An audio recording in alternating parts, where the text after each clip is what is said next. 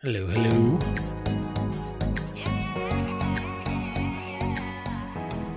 I timed that pretty well, didn't I?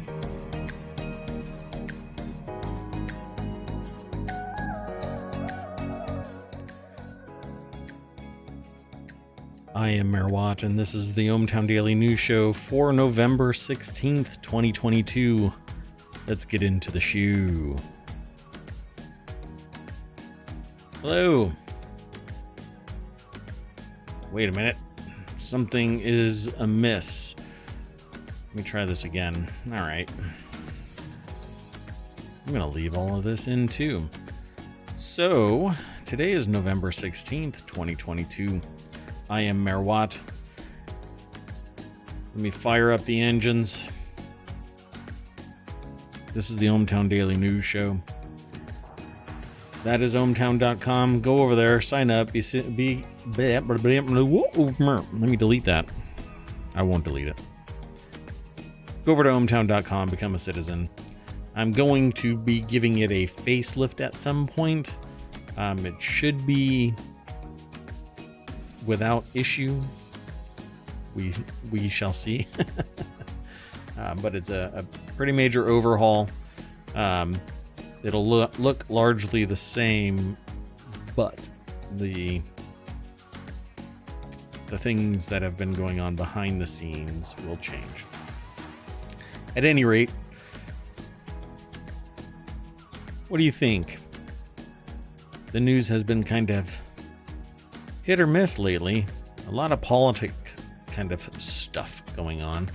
And I'm really not, I'm more into the sociological forces and the business and the technology side of things. So if you have been kind of shying away from this because we've been talking about politics, it's mainly because the midterms here in the United States have been happening and now they're over. And so a lot of the news will be fading away from that. Not to say that there won't be some hot messes that are talked about during the show. I've already selected a bunch of the articles, so let's get going.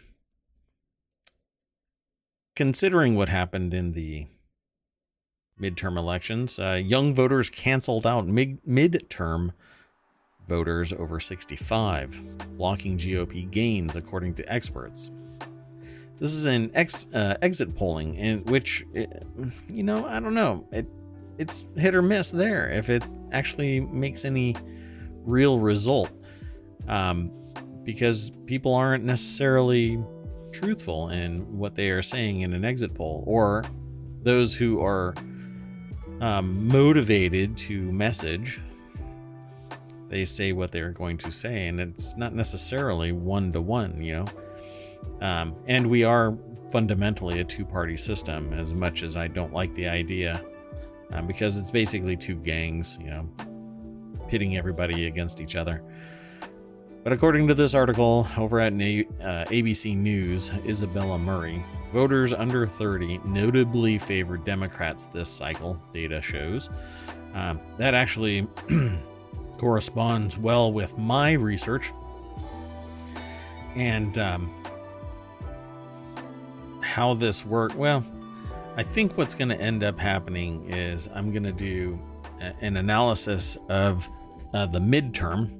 And I'm going to do a prediction of the next presidential election, just to see if all of my ducks are in a row with my analysis, because I predicted the last election missing only 3 states, 2 of which, actually in total there were 5 states, 2 of which I became a little, I don't know how to say it. I lacked confidence in the number that was seen, only because I couldn't believe that I was getting these so easily decided as to which direction they're going to go. And so I hedged. Florida is one of them. And there were seemingly shenanigans in the county that I actually moved in one way.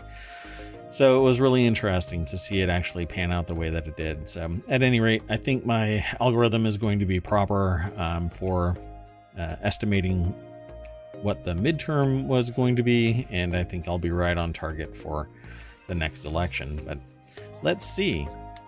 Is it really that it's the youngs versus the olds kind of a thing? You know, get off my lawn or get out of my political cycle?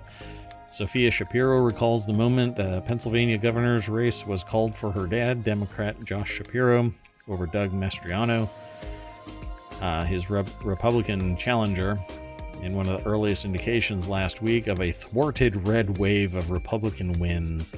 Yeah, I think people are just tired of the vitriol and the pitting people against each other kind of a thing, and the wing of fundamentalist right-wingers. And, you know, I had a great conversation with someone today who said that they've been a lifelong Republican, yet there was no way that they were going to vote for Trump. They didn't then, they won't now, and it's because of the vitriol, the vindictiveness, and the childish behavior. So good on them. I appreciate their honesty, their candor. But they said that they still believe in the Republican ideology, but they do not go straight ticket. So it is the new way. Hopefully, moderates will pick based on the character of the person and not just blind ideology. But we know how hard it is to change ideology. If our military actions in various countries haven't shown us that it is impossible to stamp out through force in ideology. Basically, an ideology is either one way or another. Education removes brainwashing, and brainwashing instills a particular ideology. And that has been demonstrated since the dawning of time. So education is fundamental. Look to the budget and who supports what as to where you think brainwashing is being done versus education being done. That's my take. At any rate, the breakdown of youth voters shifting left. According to the exit polling, 18 to 29-year-olds accounted for 12% of the voters in the midterms, the lowest share of the electorate compared to other age groups, but they skewed firmly for Democratic candidates, a trend that has only grown more pronounced in recent years. Nationally, this age category voted in the 2022 election for the Democratic House candidates by 28 points over Republican challengers, and that's about the same as in the 2020, but considerably better than in stronger Republican years like 2014. 30 to 44-year-olds were the only age group who favored Democrats in the House this election by 4 points over the Republicans. And this is something that we see in investing as well. The younger the investor, the more socially driven their investments are willing to be, even at the cost of profit. And as we move into the 45 to 64-year-old, preferred Republicans in the House by 10 points, and those 65 and up, who made up 28% of the electorate, voted for GOP candidates 12 points over Democrats. So as you get older, you swing Republican, but this younger contingent won't have the environmental impacts that 45 to 65 and up have and have had. Education is better. Access and opportunity is weaker, and so they want change. They want equity and equality. The younger you are, even at the cost of raw profits. And it applies to the election. It's more socially driven. The Democrats are more embracing and open, engaging, seeking equality and equity, compassion, understanding, sympathy. They know how they feel and they want to be happy versus They don't care how you feel, and screw you, got mine. It's kind of how it is. But there's a gamut there. There is a fidelity there that you have to dial in to understand why someone votes the way they do. It's not always a single issue. It can be a plurality of things. It's just the way it is. But this particular exit poll series says that young voters canceled out voters over 65, blocking GOP gains. Kind of interesting, right? Will it stay that way? We shall see. This next article is over on the Stock Marketeers channel. Financial crime is the section. National security secrets raised in case against crypto couple charged in $1 billion Bitcoin heist. Yes, $1 billion Bitcoin heist. Not FDIC insured, by the way. Let's go over to MarketWatch. Lucas, I think it's Albert. Because you just never know. I mean, it could be something else, but the L is obvious. L. Anyway, why am I fascinated with this? Come on, font choices. Anyway, a court filing in the case against Ilya Lichtenstein and Heather Morgan reveals that classified government information is now involved. Wow. Interesting. National security concerns have been raised in the case of a couple accused of possessing $3.6 billion in stolen Bitcoin. And it's probably when their price was at $60,000 a Bitcoin. The spectacular case against a hipster New York couple who were allegedly caught with $3.6 billion in stolen Bitcoin has taken a more serious turn. The court filing made by U.S. prosecutors on Wednesday in the case against Ilya Lichtenstein and his eccentric, not concentric, I guess it would be like rings, right? Eccentric rapper wife, Heather Morgan, revealed the investigation now involves classified national security information and documents. Let's see. While there, the couple had in this Russian in Liechtenstein holding Russian citizenship, and the pair had traveled extensively in Ukraine prior to the arrest earlier this year. While there, the couple had collected documents and opened bank accounts with the apparent intention of relocating to the country under false identities. The trip had occurred prior to Russia's invasion of Ukraine. Interesting. Anyway, Bitcoin is kind of taking a nosedive. When hackers made off with approximately 120,000 Bitcoin from Bitfinex currency exchange in 2016, it was worth around $71 million. When the Lucra was initially seized, it had swelled to the value of 4.5 billion. It would be worth under 2 billion today. Therein lies the ebb and flow of cryptocurrency. Yeah, Bitcoin right now I think is at 16,000. Yeah, 16,556. It has nearly stabilized from a month ago, but it's still down 3,000 from a month ago. Down 14,000 from 6 months ago. Down 31,000 from a year to date. And 43,000 year over year. But still, if you came in at somewhere around $8,500, you're still up 8,000. So, hey, if you were here for the long haul, and if you came in when I first got involved in it, which I don't have any Bitcoin anymore, but I was in when it was a penny. Well, life choices, folks. Life choices. Well, I don't think that $3.6 billion in stolen Bitcoin from crypto wallets is really the issue here now. They are a national security issue, which means that they're probably never going to see the light of day again. And their funds have been seized. So prosecutors argued at the time that even though investigators had seized $3.6 billion in stolen Bitcoin from crypto wallets the couple controlled, it was believed the couple still had access to accounts containing hundreds of millions of dollars in unaccounted money.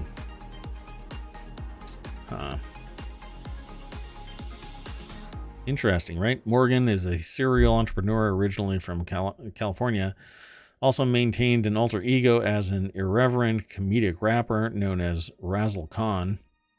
Behind a series of off-kilter songs and videos, Lichtenstein also went by the name Dutch. These two, wow. If they spent that much time doing legitimate business, they would probably be actual billionaires in the climate of today.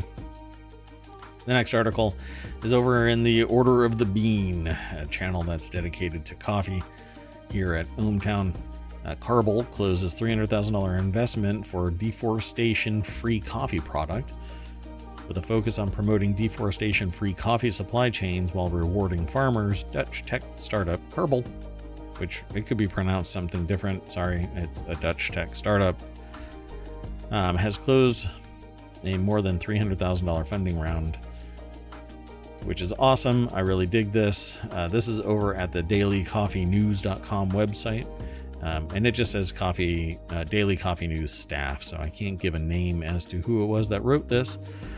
As DCN first reported last year, Carbol is taking a novel approach to tackling deforestation in the coffee sector by using satellite technology to track land use changes and calculate carbon sequestration, then working with roasters to reward coffee farmers financially for maintaining or enhancing forest lands.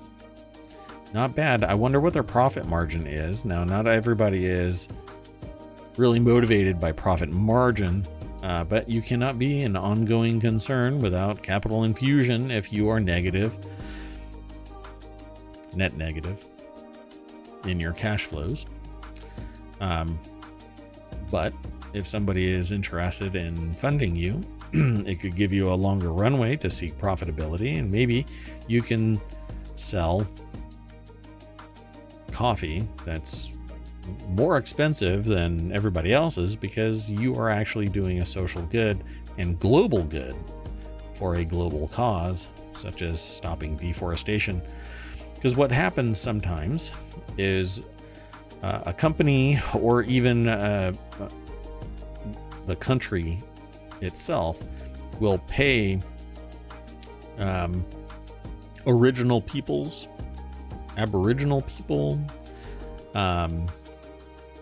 tribal people, however you want to describe the original peoples of a land, and pay them a short burst from which they do not have the financial sophistication to parlay that initial infusion of capital into something that it maintains either the culture, the family, the population, whatever. But they're basically told, here's a bunch of money, we're going to chop off all of your land, turn it into farmland, you got to move. They end up leaving, but they can't sustain themselves, but they also can't return to their land. Causes conflict. Well, if you do it the greener way, then you can promote people not chopping down so much, still having some land where they can grow coffee beans, and then that supply chain develops and roasters get a greener green coffee for roasting. It's kind of interesting, right? There's more minutia to this, so go over to dailycoffeenews.com, check it out. Let's go over to the next article, which is the Daily News Show. That's this. The title of this next article is from abcnews.go.com again. Amazon begins mass layoffs among its corporate workforce. They began laying off its corporate ranks, becoming the latest tech company to trim its workforce amid rising fears of a wider economic environment slowdown. This will probably be a thing. I had warned everybody at the beginning. Why is this So I have a trackball, by the way. I'm easily distracted. So I have a trackball that is now known that over time, the switches fail and just start clicking tick, tick, tick, tick, tick. So you have to take it all apart and resolder with better micro switches. That's the Elgato Deft Pro, not Elgato. Whoa. Let me back that up. It is not the Elgato. It's the Deft Pro, called by Elecom. Has nothing to do with Elgato. I'm surrounded by Elgato stuff. So let me just make sure that I correct myself there. Anyway, the little switches that are on this thing over time start to fail and just click. It's very frustrating. And I haven't taken it apart. You know what? Here, I'll even show you. I have. This is so unimportant for this show, but I'm going to go down this road. I hear that? Those are the switches that I have to use to take apart my trackball. And here, I'll do this. Can you hear that? Yeah, anyway. Those are switches that I'm going to have to install, desolder and resolder some switches. That's how Merawatt rolls here in ohmTown. Anyway, this person's name is Hallelujah Hadero from the AP, is a business writer, and is writing about how Amazon is laying off workers. My understanding was that there was something about 10,000 workers. Maybe that's wrong. On Tuesday, the company notified regional authorities in California that it would lay off about 260 workers at various facilities that employ data scientists, software engineers, and other corporate workers. Those job cuts would be effective beginning on January 17th. Amazon would not specify how many more layoffs would be in the works beyond the ones confirmed through California Workforce Adjustment and Retraining Notification Act, known as WARN, which requires companies to provide 60 days notice if they have 75 or more full-time or part-time workers. Who ran afoul of that, and also ran afoul of acquiring stock, and who regularly makes these statements about stock performance and business activities in a,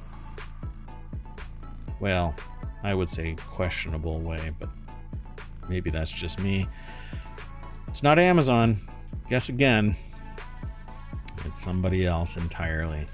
In an effort to cut back on costs, Amazon has already begun axing some of its projects, including subsidiary Fabric.com, Amazon Care, and the cooler size home delivery robot Scout. It's also been scaling back its physical footprint by delaying or canceling plans to occupy some new warehouses across the country. And Amazon Chief Financial Officer Brian Olsavsky has said the company was preparing for what could be a slower growth period and would be careful about hiring in the near future. Well, in the irrational exuberance of status quo from the pandemic, they hired a bunch of people. So did a lot of companies, thinking, well, you know, I'm in a growth phase and let's just ignore entirely the pandemic spurring on people purchasing in this particular sector and doing this particular thing. Lo and behold, of course, it's going to be a downward trend when the pandemic is easing off and they're no longer doing what they normally did, which was purchase a whole bunch of stuff because they weren't going to domestic. I guess that's not local stores. I'll say local stores instead of online stores. Yeah, people didn't want to die, so they didn't go to stores, physical stores, to get goods. They ordered it online and had it delivered. I hope people who benefited from this planned properly. We'll see what happens. The retail behemoth follows other tech giants that have cut jobs in the past weeks, a reversal from earlier this year when tech companies or workers were in high demand. Facebook parent Meta said last week it would lay off 11,000 people, about 13% of its workforce, and Elon Musk, the new CEO of Twitter, slashed the company's workforce in half this month, more like 75%, and then said, oh, I need the other 25%. Oh my God, what a hot mess, dumpster fire this is. Maybe I can claw it back privately and not be a complete ass about it. Oh, wait, let me fire a bunch of people publicly because I asked them questions in one thread and then fire them when they call me out for my BS in another thread even though I was ill-informed in the other thread. Yeah, if I was an advertiser, I would question everything about Twitter right now, but I think he's acting as a poison pill. Let's move on. In the Hatch Ideas channel and sourced from CNBC is Apple's plan to buy US chips should help shield the iPhone maker from geopolitical uncertainty. I agree. This is by Steven Stankiewicz, and this is it's part of a section called Club, but I think you have to subscribe to it to get the full thing. But this is all part of a repatria sourcing process that I had called out more than 12 years ago as probably a more prudent direction for companies and the country to take, which was make it possible to produce domestically that which we are leaning on foreign productivity to provide to us. Why? Because there is geopolitical uncertainty all the time, and you never know when it's going to really rise to a level where you have to get impacted as a multinational corporation. And I said that we need to start producing domestically again. Well, times were different back then. I guess the profit margins just weren't there. Oh, wait, yeah, they were there. It's just that you can make bigger profit margins by exploiting foreign countries' margin between the cost of living and what you're going to be selling that product for domestically. Seems to me rather exploitive, but that's why I left global finance before I even got started, because I hated the idea of all of this. So now I talk about it. Apparent plans to start getting some chips for its devices on U.S. soil in a strategic decision that should help the iPhone maker insulate itself from brewing geopolitical risks in Asia, specifically Taiwan. Let's move on to the next article. It's in 4Wheel Tech. In-car VR arrives for new Audis courtesy of HoloRide. This is something new to me. I know about some augmented reality kind of data projection onto screens, but not VR reality. Coming to the passenger seat near you, at least as long as you own an Audi, with the brand's most current operating system, the Audi spin-off HoloRide. Announced this week that it'll be offering the Pioneer Pack for just $700, which includes the HTC Vive Flow headset, an 8-bit Do Pro 2 gamepad, and a year-long subscription to the HoloRide platform for those who own a 2023 Audi or newer with an MIB3 system. The author got a quick taste of the strange in-car VR experience around their neighborhood in Los Angeles, and in spite of the tendency toward motion sickness, managed to play a video game and watch a little Netflix before tapping out. Let's go check it out. This is Abigail Bassett over at Ars Technica. Won't go into great detail about this because I personally have not interacted with this. But apparently it was experienced first over at CES in 2019. The author isn't a VR aficionado. I absolutely love VR. Again, I'm waiting for my Pico. Hey, send me my Pico. I'm buying it from overseas, which means that it's pretty much a 50-50 chance of me getting it before the end of the year. I hope I get it. If you're out there and you're listening to me, please send me my Pico. Anyway, fully on board with augmented glasses for work. The Nreal AR glasses that they use have made the world of difference. For them to bang out 10,000 words in a single day, resulting in a lot less computer fatigue and repetitive motion pain. I love Nreal AR glasses. I haven't even used them. I've only seen them by proxy. And I love the idea of them. What I really want is to be able to plug them into my PC or what is it called? It's an air network, but I can't remember the actual name of it, but project the connection to my PC, and instead of having 5 monitors, I basically just have them in virtual space and a completely empty desk, and I can just sit down, put the Nreals on, and away I go. That is apparently not in the cards, but let's go anyway. When you first strap in, apparently you adjust the eyepieces on the HTC Vive Flow headset the same way that you would any binocular diopters. They don't wear glasses except when they're reading, so they had a hard time, but they did have a hard time finding a reasonably clear image in the glasses. So maybe they needed some more customization. Anyway, they tried out Cloudbreaker, a video game where you pilot a robot named Skyjack through floating scrap and AI sentries, gathering points and killing sentries as you go. If that's what you look like, yeah, people might buy it simply because. But it's not going to be a regular thing. This is a novelty that you show off that you can flex $700 to get this. Yeah, I don't see it happening. Anyway, go and check out the rest of this article. Again, it's over at Ars Technica, and it's by Abigail Bassett. In-car VR arrives for new Audis courtesy of HoloRide. The next article is in 4-wheel tech. Honda aims for a solid-state powered EV by the end of the decade. Yet another competitor in the EV space, innovating and evaluating the efficacy of EV rides.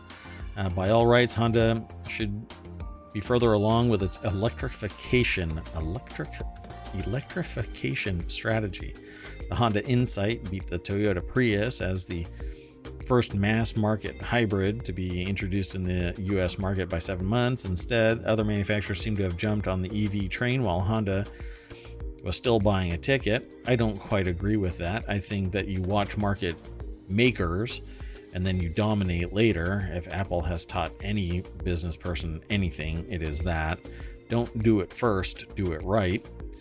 After appearing to languish, the company announced that its first modern EV in the US would be the fruit of a team-up with GM, but under new leadership, it's working with partners and striking out on its own for its long-term EV strategy. Now, hybrids, I think, are where it's at. I think that they're a little bit gutless, but I think for the most part, for the distance and the benefit of transitioning from fully gas internal combustion to full EV, hybrids are the best of both worlds, because I can pump some gas into a little mini tank, it'll power up a generator that will charge the batteries, and off I go. 5 minutes, boom, I'm operational again, versus this nightmare of having to sit around waiting for it from 30 minutes, 40 minutes, 2 hours, blah, blah, blah, depending on the speed of the charger and the quality of the charging system, either in the vehicle or quote unquote at the pump. Anyway, Honda dipping into the full EV space. The automaker is battling the dendrite problem with a polymer fiber coating, and that's all about shorting out the battery cells. Roberto Baldwin over at Ars Technica is the author of this. And it says, in the springtime of 2024, we will start a pilot program for manufacturing. Then, if we can be successful, they believe that they can launch a vehicle with a solid-state battery in the latter part of the 2020s, so 2029, 2028. Shinji Aoyama said of Honda's global leader of electrification. And they told Ars Technica during a roundtable interview at Honda headquarters in Tokyo. Not bad. They refer to it as a rolled sandwich, apparently, at its R&D facility. There's a video over at arstechnica.com. Go and check it out. Again, follow the link through ohmTown to this source. you won't go wrong. But to get there, you have to type in ohmtown.showbot.tv to get all of the links, or click the link in the show notes wherever you are getting this video or podcast. I no longer throw them all in the chat. I do it all beforehand so that even if you're watching the VOD, you have them in the show notes, and you'll be able to check it out. At any rate, I certainly don't think that they are late to the party so much as evaluating what their strategic advantage of and their technical sophistication in the new decades of EV existence. So this next article actually harkens back to the US investment in their chip manufacturing. So securing their fabs, US fabs on US soil, means stimulating the economy for people to come here and do fabs, and overcoming any environmental concerns, economic concerns, and keeping the price low, which basically means taxpayer dollars are going to stimulate building buildings in various states. And it goes way beyond just the state funding that. While the state may benefit, let's say they go to Utah or Ohio or wherever, some of that money is from the state and some of it is federal. So Taiwan Semiconductor soars 14% after Warren Buffett has Berkshire Hathaway by $4 billion. I'm not sure when this actually took place. So according to its third quarter 13F filing, Berkshire Hathaway acquired a $16 million share stake in Taiwan Semiconductor, worth nearly $5 billion when accounting for Tuesday's surge. The stake was worth closer to $4.3 billion on Monday. So they made a metric ton of money simply by having their filing disclosed, let alone the long-term viability of the investment. So Taiwan Semiconductor is going to be building stuff in the United States, from my understanding. And Matthew Fox over at Business Insider, in their segment called Markets Insider, the Omaha-based conglomerate purchased a $4 billion stake in the company last quarter. The purchase comes amid heightened concerns that China might invade Taiwan. Exfiltrating all of that tech into the United States means that it'll be under the protection of the United States. Depending on how you think about this kind of stuff, it matters. Taiwan Semiconductor makes up just 1.4% of Berkshire Hathaway's $296 billion portfolio. And I think that it's important both sociologically to have that stability. It means that our society and others are going to benefit from domestic production. And if they export chips, the money comes into the United States instead of that wealth exiting to another country. Obviously, the supply chain of the funds, it's going to get transitioned out to another country over time. But that means Berkshire Hathaway is gaining some indirect exposure to the success of Apple's iPhone, complementing its direct investment in Apple, which was a $124 billion stake, making up more than 40% of its portfolio as of September 30th. So the knock-on effect of this investment is securing Apple's ability to protect its supply chain from an incursion of China taking over Taiwan, which is an absolute reality, and the United States will not touch Taiwan in any way in terms of protecting it from the invasion. And from my understanding is there is a soft invasion already taking place. So not so soft if you're domestically there, but at any rate, it will probably continue to go up as it solidifies its footprint here in the United States. In the Continuity Report, which is a channel and a podcast that's going to be forming here in January, Larry David, Tom Brady, Stephen Curry, Other celebs sued over the FTX crypto exchange collapse because they are celebrity promoters of the now bankrupt cryptocurrency exchange, FTX. That says that they will have, what was it? 1 million creditors seeking to recover their assets during the bankruptcy, which means that depending on where you fall in the hierarchy of creditor, you're never going to see your money, bub. You're going to get an IOU that amounts to poo. Celebrity promoters of now bankrupt cryptocurrency exchange FTX, including Larry David, Tom Brady, Gisele Bündchen, Shaquille O'Neal, and Stephen Curry, wow, have been named in a class action lawsuit accusing FTX and its brand ambassadors of deceptively encouraging consumers to invest in the company. Todd Spangler of Variety, over at Variety.com, wrote this article, and there's not much more to this. There is in the article, there's a considerable amount of information in here, but that is the nuts and bolts of it.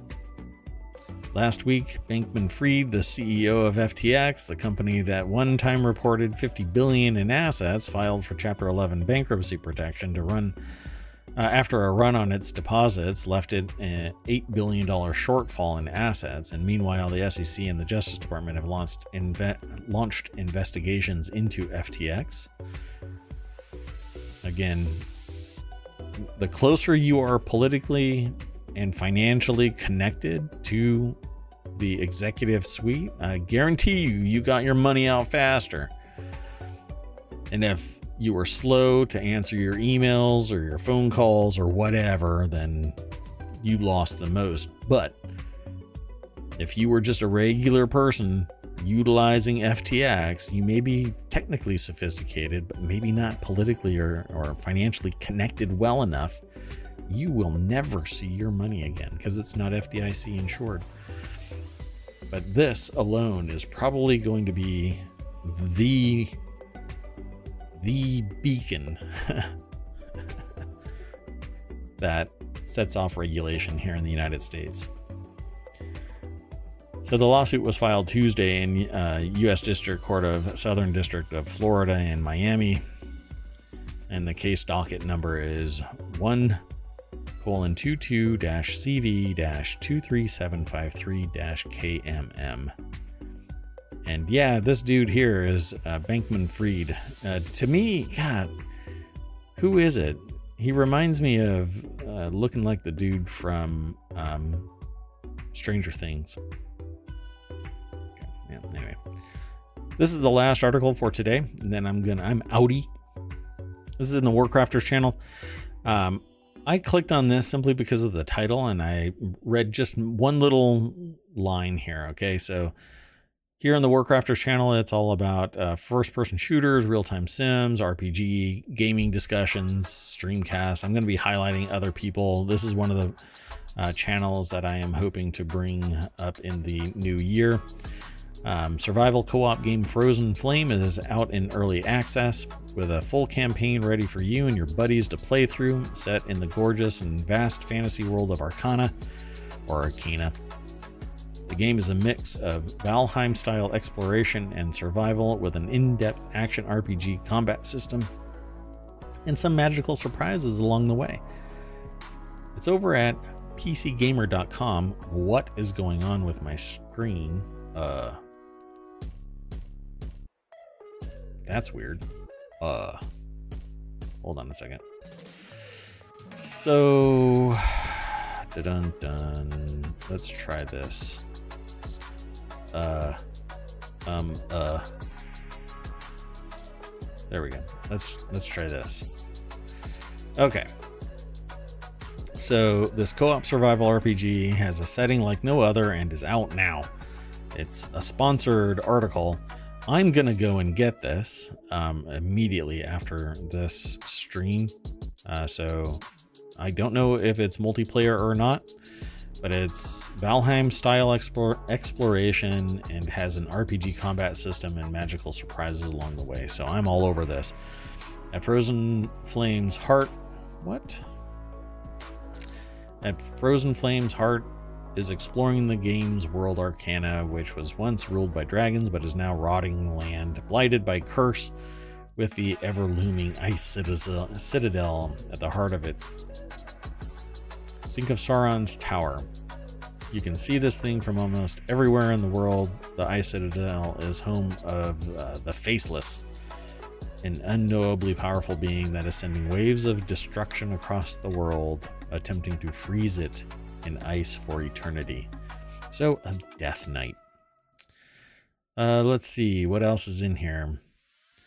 Frozen Flame is out now in Steam Early Access. Much is planned to be added over the next year, and you can keep up with development on Facebook, Twitter, Discord, YouTube. I'm going to leave it right there. Because I don't see if it's multiplayer or not, and I'm really interested in this game, so I'm out of here. Again, I am Merwat. That is ohmTown. Well, that's not ohmTown, but let me take you back to ohmTown. This is the magic of podcasts. You see nothing, and you just hear me stumble my way through this. Anyway, again, I am Merwat. That is ohmTown.com. Go over, become a citizen. Don't forget, you can go to ohmTown.showbot.tv and vote on articles that you find interesting, and I'll keep it in mind as I'm going through the day's news. I really try to grab a broad array of interesting articles. I can never catch everything, so it's really, it's really just a tease to send you over to ohmTown.com when you're not watching somebody else streaming on Twitch or watching somebody on YouTube or hanging out in Discord. You can just go over to ohmTown for a little bit and surf through the news. There's no voting on ohmTown right now. So there's no tilting based on somebody's opinion of anything. I aggregate about 200 news sources into 6 main categories and 50 subcategories that I refer to as channels that I hope to bring to Twitch. And by proxy, YouTube and the podcast. Yep, 50 podcasts. That's my goal. It's been a goal for a long time, but when life gives you lemons, and you end up drinking lemonade for a while. And then trying to move on. I don't really know. I'll see you tomorrow, 6 p.m. Eastern. Do this every day. Hope to see you here. Bye-bye.